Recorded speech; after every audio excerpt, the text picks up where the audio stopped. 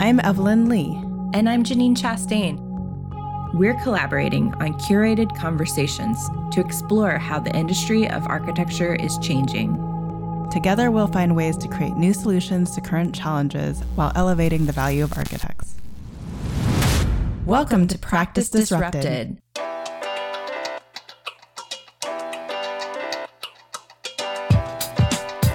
Hello, listeners. Hello, Janine. Hi, Evelyn. Hi, Disruptors. Welcome back to a special episode of Practice Disrupted. Today, we are continuing our diversity series, but through the lens of being a mother and trying to practice architecture. So Montgomery is my hometown, and I was able to coordinate with the office here to relocate for a temporary amount of time and give birth to our first son, my husband and I, back in the spring of 2021. So we relocated, and late July of 2021, I gave birth to my son, Kai. And we're in Montgomery, Alabama, where, again, my hometown was. And my husband's from Birmingham, Alabama. So being able to have that flexibility to be in our home state, hometown, be surrounded by family, friends, and colleagues that were really supportive was actually extremely helpful. I got a chance to work, in person and still have that flexibility of being remote when I needed to. I had that family support of a close family member, my aunt, actually, who kept my son until he was 6 months old. So that was really nice not to have to be, thrown into the daycare world right off bat. So she kept him until he was 6 months. I took maternity leave for 2 months after he was born. And my transition back into architecture firm life wasn't too bad. I came back and realized that some projects had been put on hold that were government-based. And I was closing out tasks with some projects that were also kind of coming to an end and being put on hold. So it was a pretty smooth transition back into the firm, not overly stressful or overwhelming. And then some shifts happened at 6 months when Kai did go to daycare for the first time. I had to, figure out how to balance, pick up drop-offs at a certain time. When projects did have certain deadlines, how to manage those deadlines and tasks when Kai would get sick from daycare, bugs, viruses, whatever it was. There were times, of course, when I had to kind of huddle over my computer at night and get some things done, or either, during nap times on weekends, just try to get as much done as possible. So that's kind of been the biggest challenge with scheduling. One more factor that, kind of affected our family was that my husband still had a DC-based job, and he had to go back to work in person for at least 3 days a week starting October of 2021. So he, at that point, was going and coming, visiting during the holidays once a month, and then continuing to visit once a month when 2022 hit. So that was one challenge that we did have. But at the same time, equally, we were still extremely supported by family and friends, and knowing that, I chose to stay around Montgomery just to give family more time to kind of see Kai go through his first year, as well as be able to work out of the Montgomery office and get to know and reconnect with some colleagues. It was really nice, but equally a challenge because Dad was going and coming, and we were also trying to be as involved as possible, FaceTiming every day and doing all of that. But kind of the separation will come to an end next month, actually, September 2022. Kai and I will be going back to the DC, Virginia area, and I'll be reassuming my full-time remote position with SS&A. So again, it's been really nice to have that flexibility. I'd say the most challenging of, this last kind of year and a half has been, when Kai gets sick, I'm trying to balance getting work done while, making sure that, your sick child is being cared for, whether it's, 2 or 3 days at home, 1 day at home, or, something as long as a week being at home. COVID and viruses such as RSV and things like that, when it hits a daycare classroom, it, shuts the classroom down. So you have to figure out if a family member can keep your child, or if you're going to have to balance keeping your child at home while still, being on meetings at work and that kind of thing. So those are some of the biggest adjustments I've had to make. A lot of family dynamics and just, making sure that Kai is okay during sicknesses and things like that.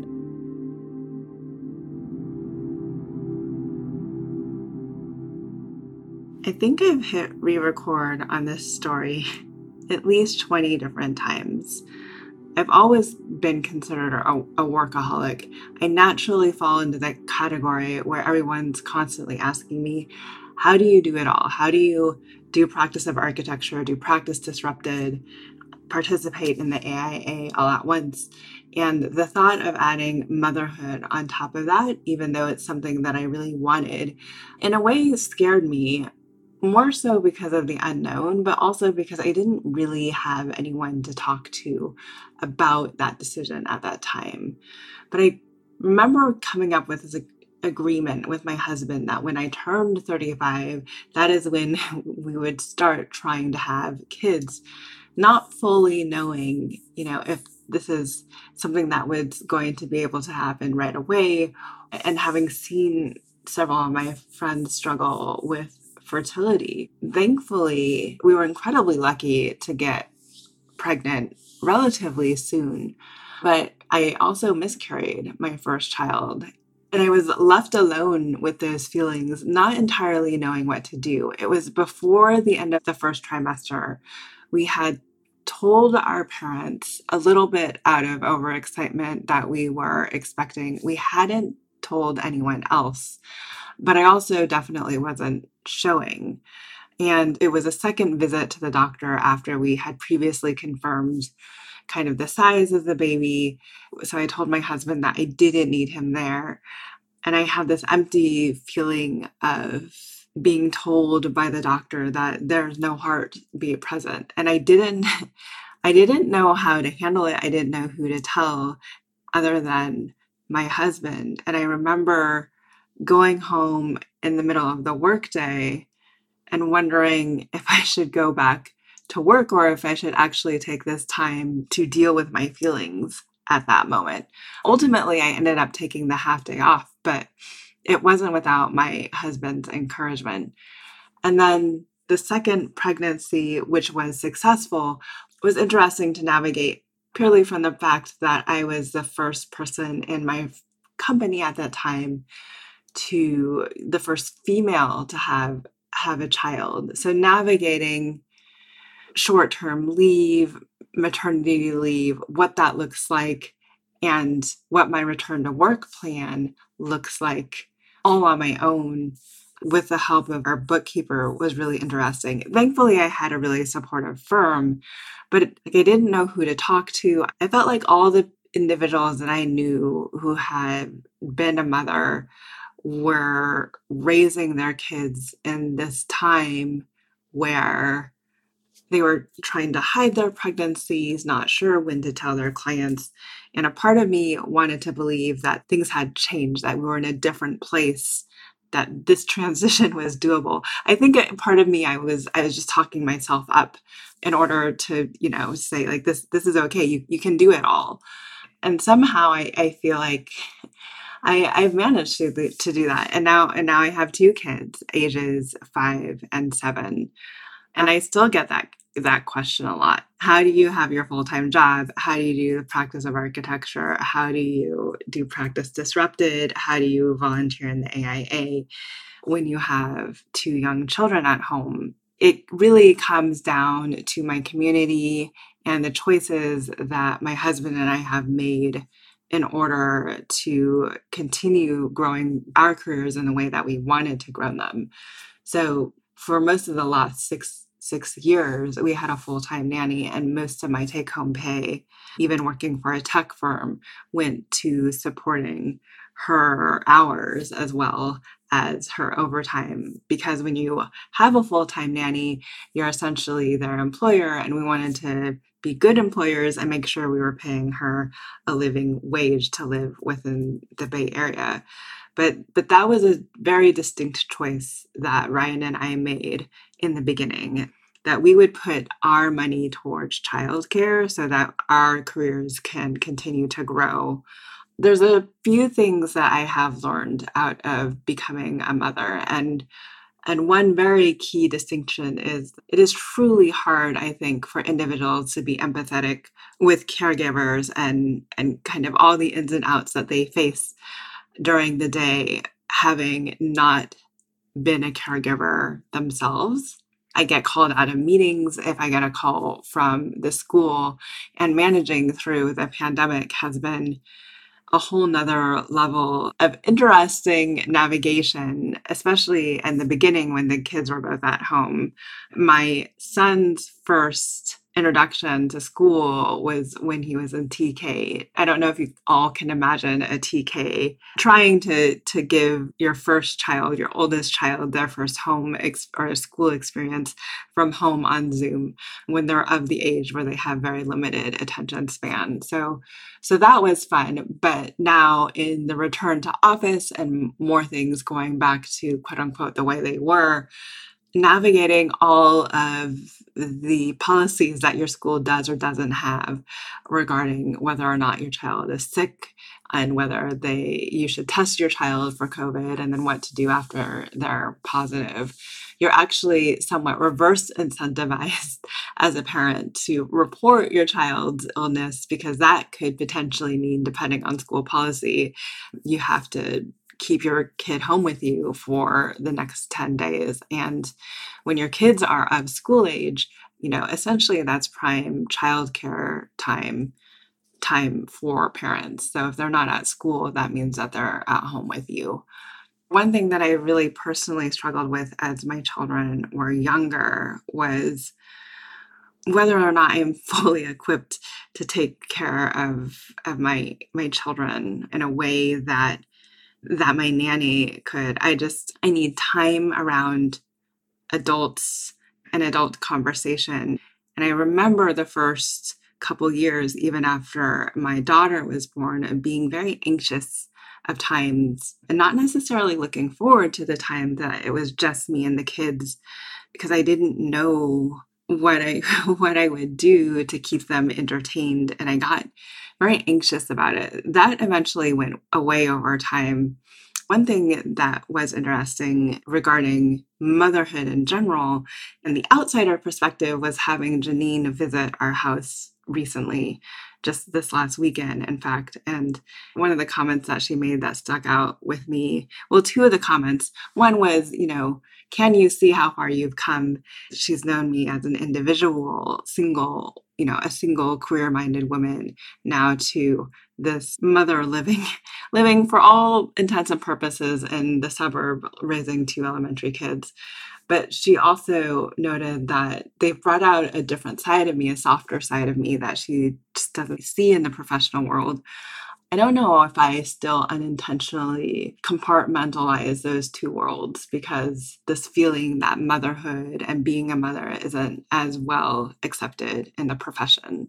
I hope pre-pandemic that's something that we can change. And I'm definitely finding more ways to work more flexibly and asynchronously to make it work for our own project teams at Slack. So a lot of the conversations that I've been having right now is how do we make it work within architecture practice to allow people to have not necessarily balance. It's funny to me that people are always in search of, work-life balance. There will be times when I'm focused on work, and there'll be times when I'm focused on family, and there'll be times when I need to be more focused on work and times when I need to be more focused on family. So whether or not you actually achieve a balance, I think is questionable, but how you manage all of the priorities, and whether or not you do so on your own or if you do so with a broader community. And I've chosen to do it with a community in partnership with my husband, working closely with the other caretakers of our children. We've since gone to an au pair.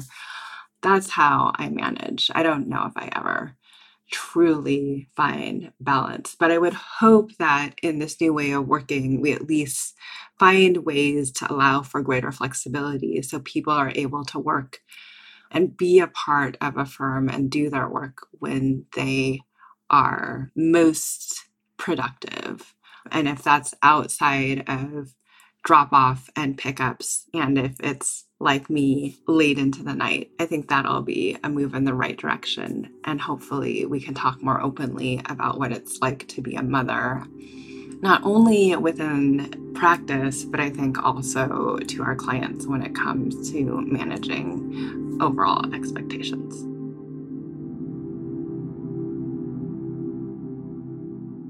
So soon after my business partner Ming and I started our firm at the beginning of 2014, we actually got pregnant 3 weeks apart from each other. And we really actually did try to avoid that from the beginning, but for various different reasons, you just can't control some of these things. And at that point, it was only us two in the firm, no employees. So Ming ended up having to hide her belly under a trench coat so that our clients would not have to worry about someone not being able to attend to their project when we had our babies. For some reason, Ming's belly was showing more, so she decided to be the one that would hide her belly under the trench coat. Also, I think, as you know, commercial projects often have very strict schedules, very inflexible schedules. So we couldn't really afford to take maternity leaves beyond like 2 weeks. And so without skipping a beat, both of us were back at work, despite having one of us gotten a C-section, another experiencing breastfeeding complications, babies not sleeping, all of that stuff. And we were often pumping a car in the back seat, all cramped up before our meetings. And of course, this was long before cordless pumps were invented. So when we had our second children, we did not have our second children at the same time, thankfully. And perhaps due to some stress I was going through at the time, I actually experienced secondary infertility, which involved a lot of visits to the fertility doctor. And there were only women in our office at the time. We're relatively close. And so I just ended up being transparent about why I was out and about so much. But I couldn't help but sympathize for other people working in firms where, you know, they would not be able to be as transparent with their coworkers and have to worry about their coworkers wondering why they were always out. And not everyone even feels comfortable sharing these types of struggles. So I ended up getting pregnant without having to go through IVF somehow. I was able to have a VBAC, a vaginal birth after C-section, but that also resulted in some severe tearing during childbirth and diastasis recti. So I ended up having to go to a lot of physical therapy appointments to get myself even somewhat functional again. And again, I was very thankful that I was in a work situation where the people I worked with understood what I needed to go through. Actually, none of my employees at the time had children, but we just have a very understanding kind of work culture. And I was very thankful about that. So another thing is that people are often asking Ming and me about work-life balance because they know that we both have 2 kids and we're running this growing practice. And especially with the uncertainties of being a parent, the primary caregiver of our children, especially during this pandemic, especially earlier in the pandemic when children weren't able to go to school or classrooms would easily get shut down whenever there was a case, Ming and I have started to talk more about work-life blending and flexibility. So as you know, school schedules are often erratic, summer camp schedules even more so. When a child is sick, it's not like we can even hire a babysitter to watch them, especially during COVID. I remember earlier on in the pandemic having 2 kids at home, just while working full-time and teaching, actually. I nearly died. There were a lot of very late nights and weekends struggling to keep up with work. There were certainly a lot of meetings where I had to take them with kids sitting under my desk and muting whenever they were yelling or crying. I think we work in an especially difficult industry for mothers because unlike, say, a photographer or a hairstylist, like our projects last for years and years, require constant and unexpected attention. And the workload can be so unpredictable, especially during construction.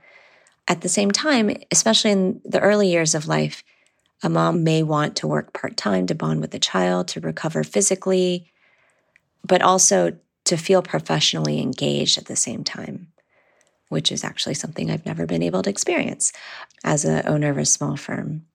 I think also being a firm owner gives me this unique perspective where, especially in the Bay Area, where women are having children later in life, they are in a pretty senior position when they may want to take maternity leave or work part-time. And I think the challenge is that as much as I want to allow mothers to work part-time, it's really hard because people in leadership often have to be those people putting out fires in a really timely fashion or providing consistent guidance to junior staff.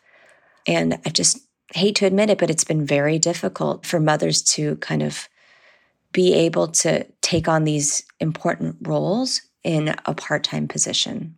I'm not saying it's impossible, but definitely challenging. And sometimes other employees or the firm owner may have to pick up the slack. So as much as I am a proponent of letting mothers go part-time and being flexible, as a firm owner, I understand the challenge.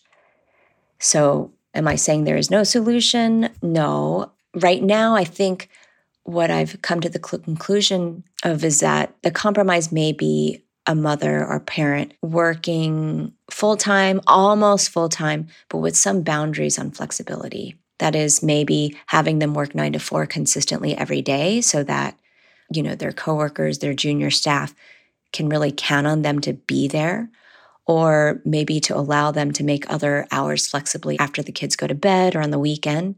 But then that begs the question, is that fair to others who don't have children or will never have children? Can others get this kind of flexibility?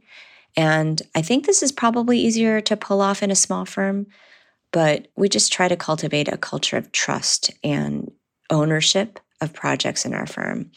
So, for example, if an employee has built up some amount of social capital in our company, maybe they've been having a hard time passing their exams, we've been open to arrangement where they may work more intensely during, Monday through Thursday and then be able to take some time off on Friday so that they can really focus on studying and then studying through the weekend. There's no perfect solution or formula for it. And I think I'm kind of shifting from talking as a mom to talking as a mom who's also a firm owner. It's the challenge as a firm owner to allow for flexibility while not making things seem unfair for others.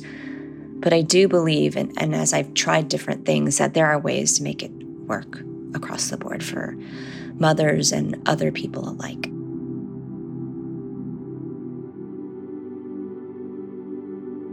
We have gathered 3 very special guests today to help us discuss this conversation. Christina Cho Yu is a founding partner at Atelier Cho Thompson in San Francisco and New Haven. And we also have Jennifer Matthews, who is a designer at SSNA Design Collective based in Montgomery, Alabama. And our very own Evelyn Lee, who is going to share her perspective. And she, of course, works at Slack and works on the practice of architecture and the podcast. So welcome, everyone. We are super glad to have you here today. Yeah, thanks for the invitation. Thank you. Thank you. I wanted to kind of start by asking you to frame from your own perspective why you think a conversation about being a mother is a diversity, equity, and inclusion related topic. So I can jump in on this one. We all know that in school we're 50% women, 50% men. When trying to understand where that drop off is in women in leadership in the profession, I feel like it happens. And being a mother and trying to raise a family while being engaged in the industry is a large part of that drop off. So when it comes to equity, diversity, and inclusion and making sure that we maintain the female voice in the conversation, I think this is an important one to have. I agree, Evelyn. I guess anecdotally, what I hear from a lot of women working in the profession is that their needs are sometimes not considered. There are a lot of conversations, I think, that are private related to becoming a mother or having children or trying to even raise your children, that sometimes they're not things that you can talk about in the workplace, or people don't feel comfortable talking about them in the workplace. And I think indirectly, then their needs are also maybe not considered in the context of a work environment. And so trying to understand, I think, in this conversation, what is important to mothers? What should architecture firm owners be thinking about in the context of working parents? I think there's a lot to discuss that kind of goes under the radar. And I thought that not only because there's the narrative that women don't become architects because they want to raise families and step out of the profession to do that. That's one part of it, but also for the women that stay in, which all three of you are still actively engaged in your careers. What is it that is happening in your careers, and what do you need in terms of support? What does that look like? So why don't we start by talking about the themes that you heard in each other's stories? What did you hear by listening to each other? I think in general, just trying to tell your story and listening to everyone try to tell their story, there's nothing easy about it. I probably re-recorded like 10 times, each time feeling like I forgot information or just felt like I didn't say something right. And I think the saying something right stemmed from just like the uncertainty of even wrapping your mind around the thought of wanting to become a mother, becoming a mother, and then dealing with like the after postpartum and getting back into like the work life balance after maternity leave is over. For me, that was, this whole past year. And COVID created a lot of flexibility. So work from home, whereas I often think about even now, like, how did moms even do this before COVID happened? Like, when we didn't have the flexibilities to work from home and it wasn't as accepted, sometimes I wonder what would I have done if I absolutely had to get out of bed every single day, drive into an office, get on the metro and go to work. Like, if I was feeling great, not feeling great, whatever. And then, maternity leave, like, once it's over, having to go right back to the office. But I was hired as a full-time remote employee. So I had a lot of flexibilities that I know most women, didn't have, don't have. So it makes the story difficult. It made the story of me trying to tell my story difficult and still trying to wrap my mind around like how in the world did I do this and how in the world did women do this before COVID happened, Yeah, I think being a mother in architecture we haven't really had the post-COVID conversation about this. But if you kind of see, articles written about why so many women have left architecture, the attrition has often been attributed to the lack of flexibility. And so even though a lot of moms barely survived COVID with the children under their desks as they're Zooming in meetings and trying to work while they're screaming and crying in the background. Like now the dust is starting to settle because if someone has COVID, the whole class doesn't have to quarantine for 2 weeks or whatever it used to be. The dust is starting to settle. But I think the increase in flexibility and remote work is benefiting not only mothers, but also, other employees. In my recording, I actually talked a lot about that. Like, because I'm a firm owner, I'm very sensitive about giving special privileges to a mom just because she's a mom. And so I have to think about like, how can I equitably extend certain privileges like flexibility or remote work to other people? And I think that that's what Ming and I have been trying to do. For example, if you are someone who will never have children, it doesn't feel fair that you're not extended those same benefits too. So as a firm owner, that's finding those benefits and privileges that could be more equitably shared across the firm has been something that I've been thinking a lot about. And so I think when I was listening to Evelyn, I'm kind of like you. Like, I think some parents or some moms, they love their newborn, but they do kind of crave talking with other grownups or doing a little bit of work. And so I would say, like, there may be some women who don't want to just full on take full-time maternity leave off for 3 or 6 months or whatever you want. They might want the flexibility to take on part-time work. And so similarly, like someone who's having a hard time passing their ARE exams might want to like take Fridays off to study before their exam on Saturday or something. So I think there are other ways of offering that flexibility to people who don't want to become parents as well, or are not parents at the time. I mean, the one interesting thing about all of our stories, and I think Christina and I have kids that are very similar in age, and we're kind of at a similar point, is that it's a never-ending story, right? I think Jennifer, in our struggle to figure out like how much of the story do we tell and what part of it do we tell, is because it's ever evolving and it's ever changing, and that's kind of the predictability of life, or my ability to control my own schedule's predictability or lack thereof, is just definitely something that I've had to give into as like a parent and a mom in a way that I never really fully would have empathized with had I never had been a mother.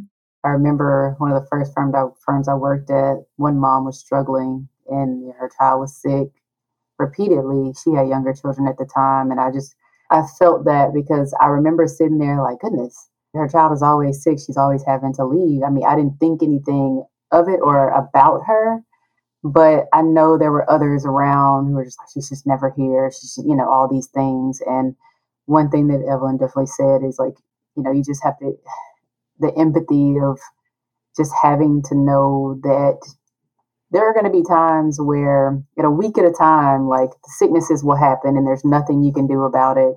You're going to miss this, you're going to miss that. And just understanding from one mom to the next. I mean, that's how it is, especially this first year in daycare.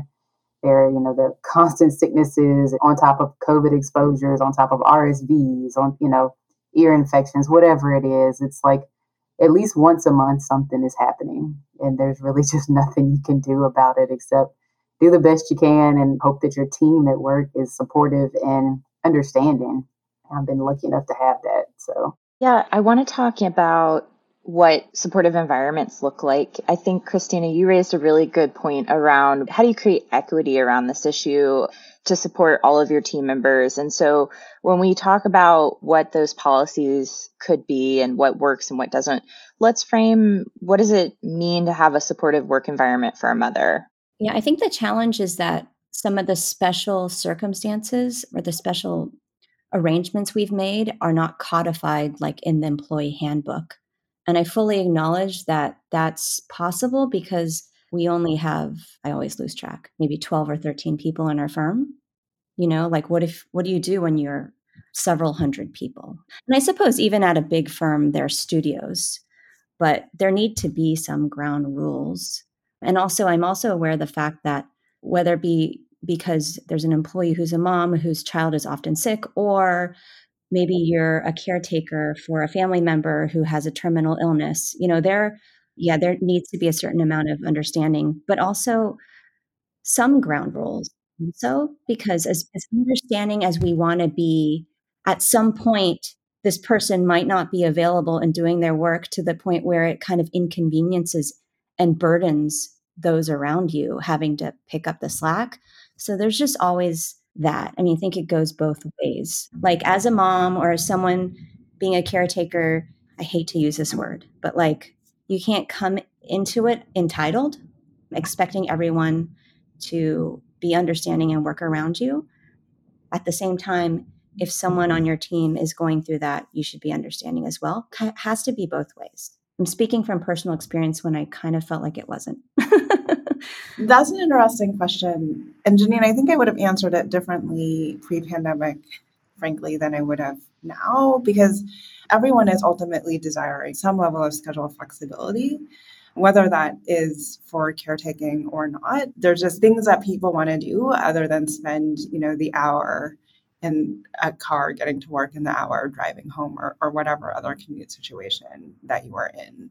When it comes to mothers in particular, I think there's just a level of empathy there. But then as a mother, I think there's a lot that, especially people that are mid-level managers or firm leaders that we need to learn relative to communication, right? And creating workflows and processes so that team members still know how to react and can continue to work when we do need to step away for those instances. So, going back to Christina saying, like, what is the give and take there? So outside of maternity leave, I think people are questioning, like what is return to office different for the intern than it is for somebody that's been at the firm for 10 years? Is it different for mothers and somebody that doesn't have a child? And frankly, the most equitable way to approach that, I think, is to do it by job rank and descriptor. Like it's a job description. As part of that individual's job role and title is independent of whether or not they are a mother, whether or not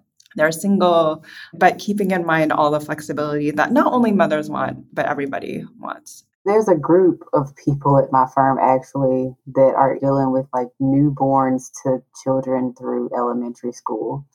My immediate supervisor, like the architectural department head in a way, she has a daughter who's in second grade of elementary school. There's people on our engineering side that have children in elementary school. And then I went through it with 2 other employees at the time where we all had babies at around the same time, 2 architecture and 1 was structural engineering. All of us had access to maternity leave through FMLA. I mean, it wasn't paid maternity leave or paternity leave, but we had some access to some kind of flexibility based off of the time that we could take off or had to take off. When we were preparing to go on those leaves, our department heads tried to strategically make sure that we were at a level of some kind of pass off or completion when we went on leave. And then when I was coming back to the firm after maternity leave, we had actually had a lot of projects put on hold by the government. So I came back in at a time where things weren't super crazy. So, we had the flexibilities of being able to, kind of focus on our kids a little bit more and kind of ease our way back into the project lifestyle. And even then, our boss had paired somebody with us just in case we needed help with things. If our kids did have needs, they were really understanding, actually. Even when we returned, one other coworker and I, the HR person, set up a lactation room that we could kind of coordinate with and lock the door. And we had a sofa and a refrigerator. And we were really fortunate to be able to have that. But I believe it was another coworker who said that she had gone through the pumping stages and the breastfeeding stages the year and a half prior to us. And I believe that she kind of brought it up to the HR person. Well, I use the interiors room, but, I know we have 2 people now. And I think they kind of, somebody spoke up and was just like, we need this. So it happened, and that accommodation did happen. But even then, kind of as the office started to transition back into like working in person, they gave us the option. This is everybody in our office, the option to pick how many days we wanted to come back and physically work in person. So we still got a chance to kind of be home and remote as projects were still ramping back up, which, that gave me a great amount of flexibility, whether it's, a 15-minute break in the morning or my lunch break or a 15-minute break or some kind of little break before I go pick up to either, wash some clothes, some baby clothes, or sterilize some bottles and do the things that don't seem like that big, but they are big. But just having those flexibilities is still having those flexibilities to kind of just, get things done. And then if your child is home, I mean, the project manager I work for now, he's a guy, he has a 5-year-old and he's full-time remote out of New York. So I'm just among a group of people who have baby stages and elementary stages still at the forefront or not so far removed that they all understand. Even the more senior people in the firm, like I think they're at a phase now where their kids are either going off to college or graduating college, and they're in this kind of mindset in life where it's like, oh, I really miss my kids being that little, and I've dealt with that too. So even they understand if you have responsibilities you have to take care of. Like I'm very lucky to have the team that I have right now that understands at that level. They check in, they ask how things are going, they ask how your child is doing. This isn't that pressing today. So, if you need to focus on your child today, then do that. So I've been really fortunate. So let's talk about some of the policies that you all have implemented or you've seen implemented in your businesses that specifically support parents or mothers. Are there any new policy changes that you can think of or that come to mind? Well, we recently, after running the numbers, of course, because it was challenging as a small firm, Ming and I decided to supplement the FMLA pay to 100%, which is only required by law in San Francisco to companies, don't quote me on this, but I think bigger than 20 people. But yeah, as a small firm, it's a lot of money and it was difficult, but kind of in principle, we stood by that. I hope that one day the government will just supplement that and it wouldn't be up to the companies to do that, especially as a small firm. But that's one big thing that we've done. Even pre-COVID, we had Fridays as a remote day. So I think, again, aside from the supplemental pay, a lot of the flexibility that we've been giving, we try to do it equitably so that people who are not parents can also benefit. I really want to commend you on that because that's a big deal, especially as a small business to take that on. I had a group of women that reached out to me asking about what was standard in firms. And so that led me down this whole rabbit hole of trying to research what policies were happening in the state that I'm in, which is North Carolina. And I got to say, unless you're a big firm, not much. And so, Christina, I think it's great to hear that Atelier Cho Thompson's stepping up to offer that to your employees. More firms should be doing that. Similar to Christina, there's things that we encourage mothers to do independent. So for instance, you can decide whether or not you want to leave it as busy on your calendar or if you really want to say I am taking a break to pump milk right now. But, as a returning mother to the office, I literally blocked off those times on my calendars and I refused to just accept meetings at that time. So there's small things like that we kind of encourage moms to do just to manage their schedule, to be able to do the things that you need to do to take care of yourself and your baby.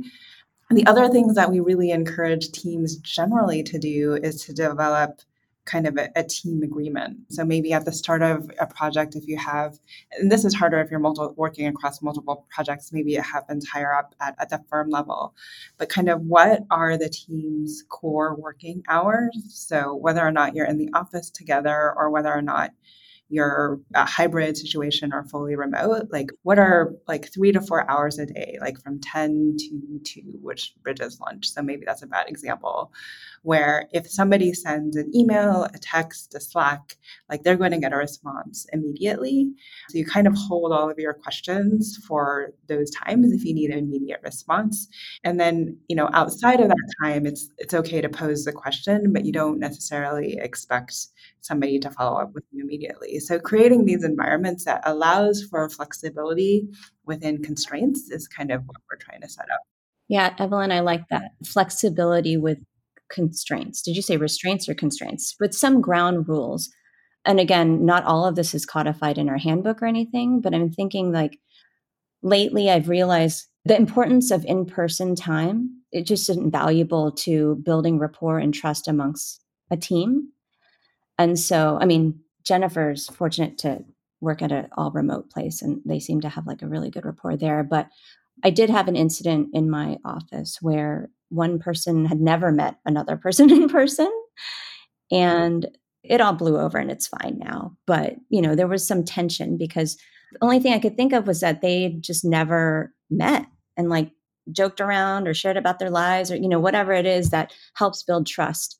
And so I don't think I could ever let anyone go fully remote without having established some relationship with the team. But we do have a case where, as you know, a lot of schools, they end at 4 and her husband can't pick her kids up. She has to. And so what we decided was that there would be in-person time from 9 to 4. So she'd have a really solid amount of time to do, whatever, charrette, direct junior staff, just build rapport. And that was a reliable chunk of time on certain days each week when she would be available. And then, the 1 or 2 hours outside of that she could do at home. But I think it was important that we set that 9 to 4 period as a reliable time when she would be available to everybody and be in person with us. And I think that's worked out really well. So just one clarifying point. I am full-time remote, but for the past year since my son was born, we went back to Montgomery, Alabama, where the home office is. So one benefit of being a remote employee is that they would like you to check in so many times a year with your home office. So for me, that's Montgomery, Alabama. For my New York project manager, that's the Knoxville, Tennessee office. So we have 3 offices. Auburn office, they're all in person. That's just how they function. Tennessee office, they're also all in person. So we have some rotating ways in which we engage, and we also travel a lot with the government projects. So I've traveled a bit in the past couple of months, which has helped me bond with some team members too. So it's been nice to have that flexible travel. Mm-hmm. I know this is a little off topic, but I feel like a lot of people are asking or trying to figure out how to make this remote hybrid work function. And do you guys have any quick tips about what has been successful for making that work in your organizations? We're so small that we're sort of one group, but making sure that you're in person on the same days as people in your group. Because I've heard some firms saying, like, just come in 2 days and then no one's there on the days that they're there. And so effectively, it's not really working. I think also that when you do come in, we were better about this earlier, but we kind of come with an agenda for that day we're in person so that people really feel like, that day in person was used as best as it could, and you were doing things that you couldn't do remotely. And so I think having that agenda and laying it out for people so that you kind of stick to it and you make the most of your time together has been very helpful for us too. So intentional in-person time. Yeah. So at Slack, we're digital first, but that we always say digital first doesn't mean ever in person. So teams are budgeting for the next business year already. So included in that budget, especially for distributed teams, is thinking about how often you bring your team together and what that looks like. But every team at the team level is allowed to create kind of their own team agreements of how they work together. And I do know, for instance, our design team makes an attempt to come in Wednesdays, but they also make an attempt to clear their calendar of any other outside meetings on Wednesdays. And that's when they have all of their team meetings and like just do the things that you can only do in person on those days. Well, like today, I came into the office and now I'm sitting in a conference room, right, for a couple of hours recording this podcast, which is fine. But I don't want it to be the norm where like people are just going into the office to jump on a whole bunch of Zoom calls because that definitely is kind of a waste of a commute then. So how do you create really intentionality around those in-person times? And I think building an agenda is great in that sense. I think just connecting in terms of some of the platforms that you can use when working remote. Like right now, we're all sharing, our cameras are turned on, we can see each other kind of talking and facial expressions. I think that's really big when working remote. But I also realize that not everyone is comfortable turning their camera on. And I definitely see that a lot in my firm. I've even seen it in the last firm that I was in when COVID first kind of started. But I mean, not everybody is comfortable with it, but you feel so much more connected, I feel like, when you can see the person you're talking to. So that's a big help, but also tools like Teams and having all of those kind of, live platforms where if you make a change or an edit, it happens instantly, or like Bluebeam where you have a session and you can upload documents and everybody can kind of work in it simultaneously. So I think your tools are just as important as the capabilities of like screen share and, turning your camera on. That's been really helpful.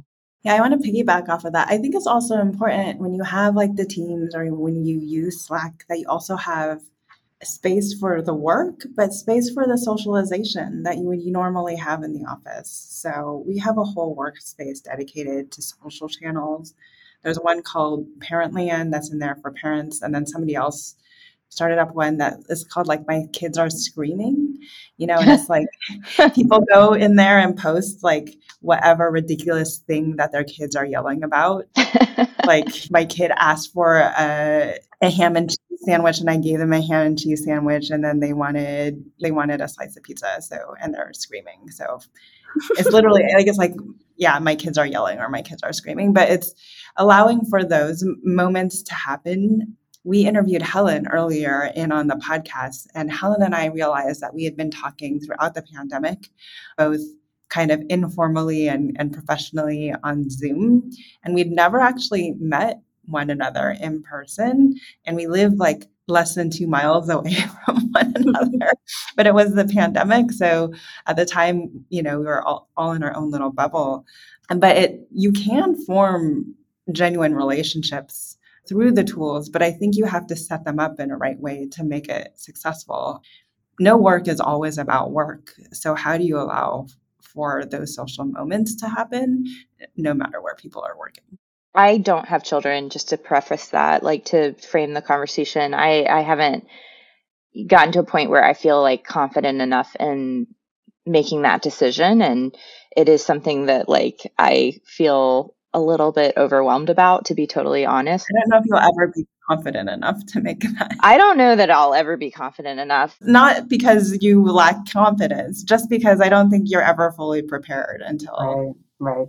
Mm-mm. That's what a lot of people have told me, like you just jump in at some point. And I guess, well, I don't know, some days I'm just like, man, I can barely just take care of myself. So how could I possibly bring a little kid into the world? And, but one thing that Evelyn, you and I talk about a lot when we're offline, it's funny because like I don't think a lot of people get to see you interacting with your 2 kiddos, but like in between us recording, I like see Kenley and Aiden all the time in the background of the Zoom calls and stuff.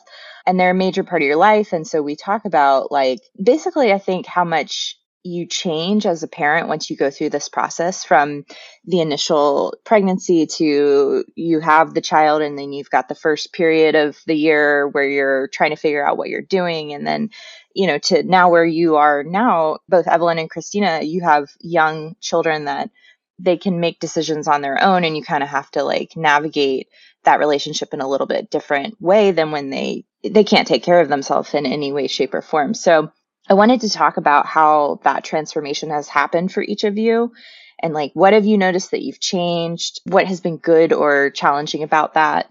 I think for me, I mean, like Evelyn said, like you're really never prepared. In my mind, like my husband and I knew there was a time period or a time frame or a time or an age that I didn't really want to go beyond.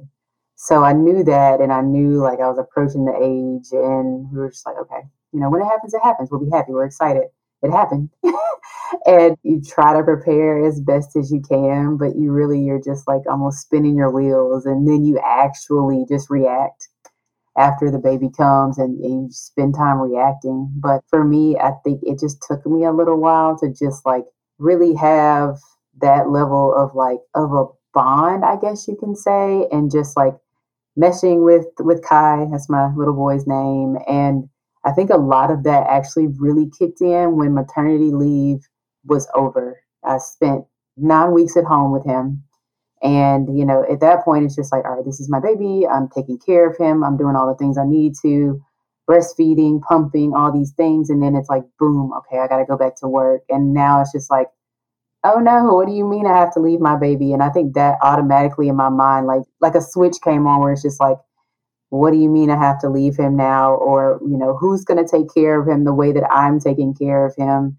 Luckily, I had a family member who kept him from months 3 to 6, but then daycare was a whole other like switch where it's just like, you mean I have to trust a stranger to take care of my baby? Like I went through all of those phases, and it's never easy at all to like, I think, make those transitions from one thing to the next. Even now, I'm starting a new daycare. It's like all these, things, all these emotions, and then trying to balance that with work every day and trying to maintain this like mental capacity of, all right, I have all these checklist things I need to do before pickup, or I need to pick these things up on the way of picking him up, in addition to all these team meetings that need to happen, and then these deadlines that have to happen. It's like maintain some kind of like just way of life, balance, consistency, still wanting to be like that dependable team member for work, but at the same time still being kind of super mom and like trying to lean on my husband to do things too.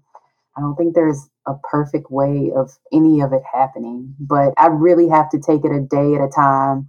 I think somebody a while back said, you just have to embrace the chaos. And literally, like, I have to embrace the chaos to not make myself crazy. Like, I take it a day at a time, a week at a time, and whatever is kind of like dealt in my cards for that week, I have to do it. And now, as projects are picking back up, I'm having to, do work sometimes at night after he goes to sleep, especially if he gets sick. Like when he goes to sleep at night, 8 p.m., I may have to pick up a book. I may have to pick up, and email people back. And that's just kind of how, like, my last. That's actually my favorite time to work.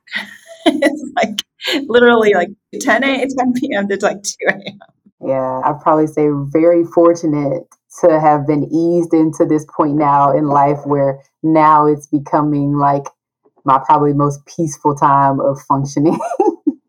Even though I have the work day, I still feel like it's still such a scramble because everybody needs something. So that's just kind of how I function right now. And it's kind of almost the accepted. And somebody at a last firm told me that. She was like, the best work I do is after my kid goes to sleep at night. And for the life of me, I was like, I don't even know how you function at that time. Well, I'm here now and I'm functioning probably better than any other hour of the day. So that's me.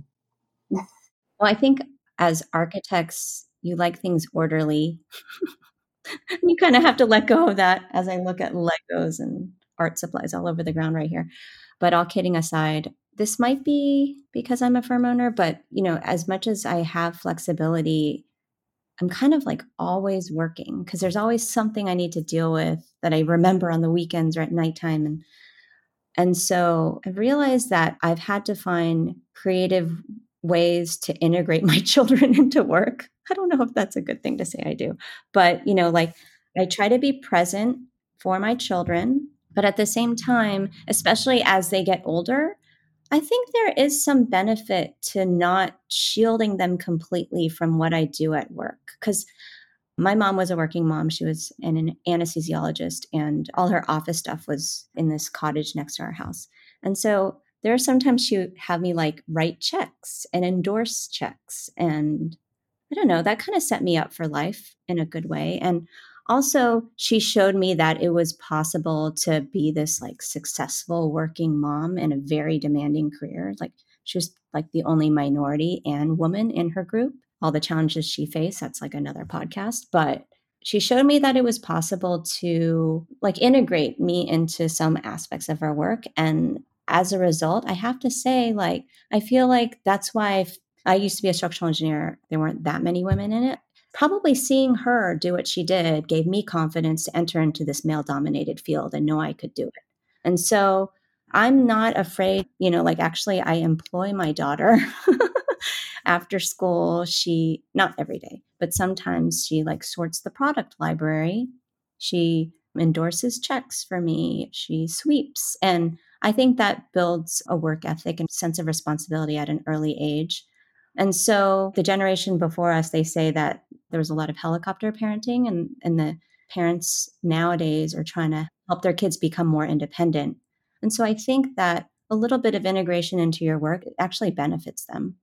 So I'm trying to find ways to do that. And it's okay for them to watch me do a Zoom at home. Like they can learn about how to interact with professionals. Yeah, so I don't totally turn off and shield them from work, but I do try to be present.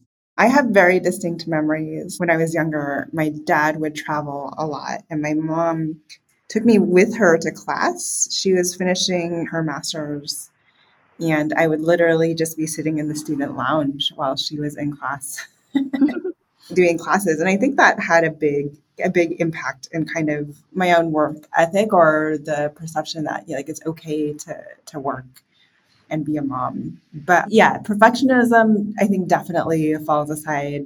How I prioritize things in the day. Like if I absolutely need to get something done, I block off focus time on my calendar and I make sure I get it done while my kids have childcare. So whether that's at school, we just transitioned to an au pair, which has actually been a wonderful transition for us. The other thing that my husband and I have been doing more often too, also because of our au pair, frankly, is finding time away from our kids to kind of enjoy our relationship with greater intention than we ever did before. I think when you're childless, it's very easy to kind of go through the work week and then, on the weekend be like, hey, what do you want to go do and hang out together? When you're a homeowner dealing with home maintenance and everything that comes with that, on top of having 2 kids and literally having your schedule filled with, we had soccer on Saturday and a birthday party on Sunday, then we needed to be a lot more intentional about just finding time to spend with ourselves too, as adults, to build that relationship. That's a good point, Evelyn. And you had a house guest, your podcast partner. Let's close this conversation out by talking about any advice that you'd give to other parents navigating a career in architecture. What words of wisdom can you share with them as they are navigating this journey for themselves? This podcast has made me realize I had a very isolated moment when I decided to leave architecture. I also, in kind of telling my story, realized that I felt like I didn't have anyone to talk to about becoming a new mom. I feel like that's less the case now. There's a whole Mothers in Architecture group on Facebook where people can reach out and ask all sorts of questions. There's a lot more people that I know that have managed through FMLA and what that means. There's a lot more firms like Cho Thompson that are setting examples of what it means to actually have a maternity leave. So I would say, don't be afraid to reach out into your community. And there's even people who aren't quite ready to be a mom, but want to ask questions of mothers and that Mother in Architecture's group on Facebook. So it's a very welcoming community. I would say that there are many ways you can't prepare for it, but at the same time, there are ways you can kind of wrap your mind around certain things. For me, I had to learn through seeing a coworker go through calculating FMLA. This was probably about a year and a half before I had Kai, and I just remember sitting next to her, and she was telling me that she didn't have a lot of leave to take off, and she had just missed the window for the firm bringing in an AFLAC short-term disability policy in which she could claim to help out with bills and things like that when she went on maternity leave. So she was literally sitting there, and I did the same thing. You sit there and you calculate your leave down to like the last half hour before you can take unpaid leave. That was one very eye-opening thing for me, to sit there and calculate so much time to try to see how much time I could spend with the newborn. At the same time, just, mentally wrapping my head around, am I at a firm that I foresee myself staying in and connecting with as far as their mission, their vision, and their support for their employees the way that I would want them to when I have a child, a newborn child at that.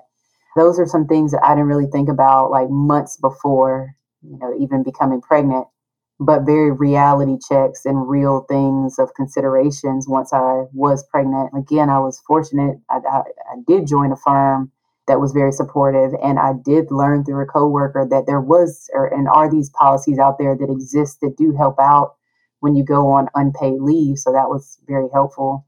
I think, just taking a step back and just thinking about like your current, are you, at a place you want to be that's supportive? Do you have the policies in place that will allow you the time to bond with your child? And, that gives you that amount of time that you want away from the office. Is everybody in the background supportive of that? And you're trying to maneuver through new parenting. Those are 2 really big things that I would definitely tell any woman in architecture, any person in architecture for that matter, mom, dad, whoever that parent person may be, but very big considerations that I wish I would have had like just the inkling about before. I think the only set of advice I'm thinking of is maybe more for firm owners, if that's okay. I think providing a bit of flexibility, not only to moms, but to other people, will help your retention rate. And there's nothing as inefficient as a lot of turnover in your firm. And so I think kind of shifting your mindset towards that is wise.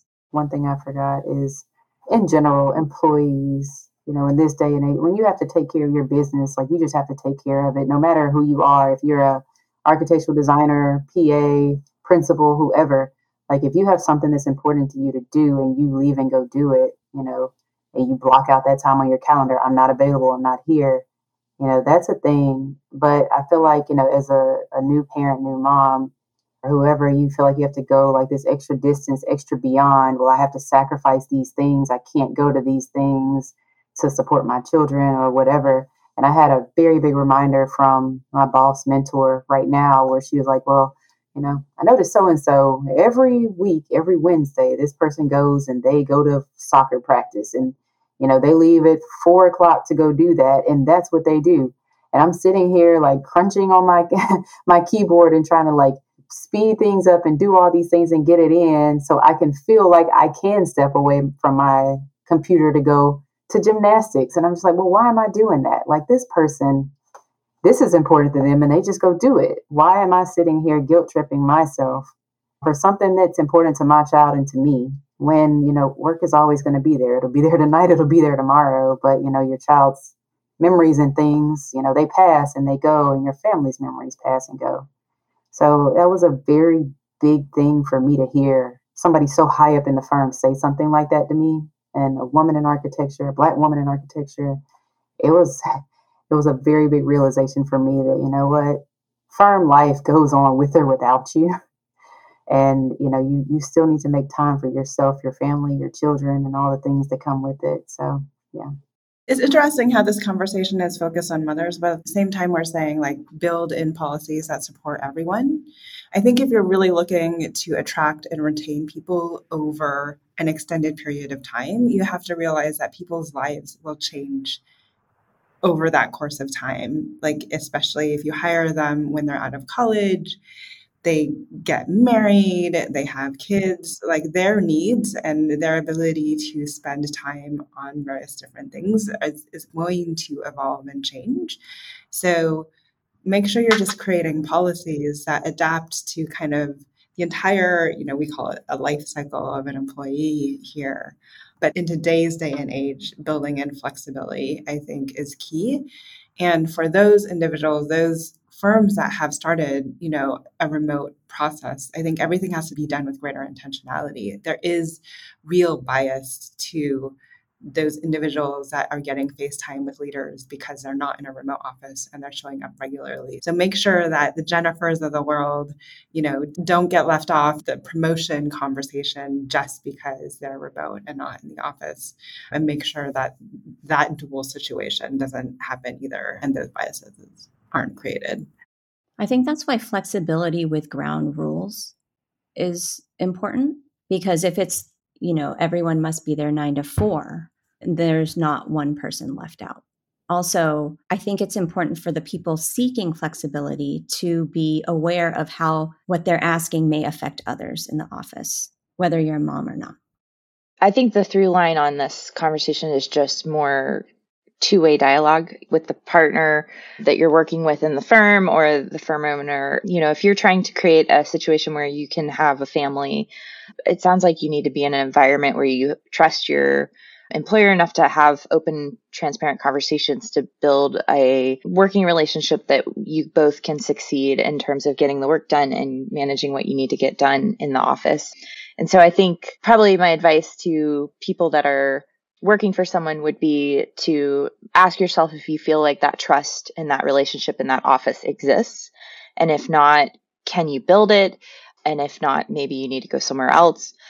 And for the employer, I would say to not treat someone who's pregnant differently, but to engage them in a meaningful conversation that demonstrates that you care and that you're invested in that person staying at your firm and trying to find solutions that help support that person, but also doesn't make that person feel alienated or isolated, which I think is a theme that is pretty consistent with our show.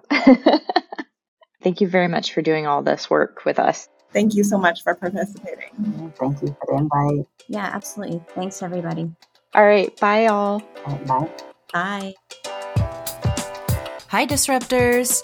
If you like the content from today's show, you can find all of our past episodes over on practiceofarchitecture.com/podcast. Be a part of the conversation by joining us, our speakers, and others in the community at practiceofarchitecture.com/community. Our social media handle is Practice of Arch. That's Practice of ARCH. We'd love to hear from you, so feel free to drop us a DM and say hello. Thank you for joining us on Practice Disrupted, a podcast by the Practice of Architecture. Tune in next week for a new conversation on change in the profession.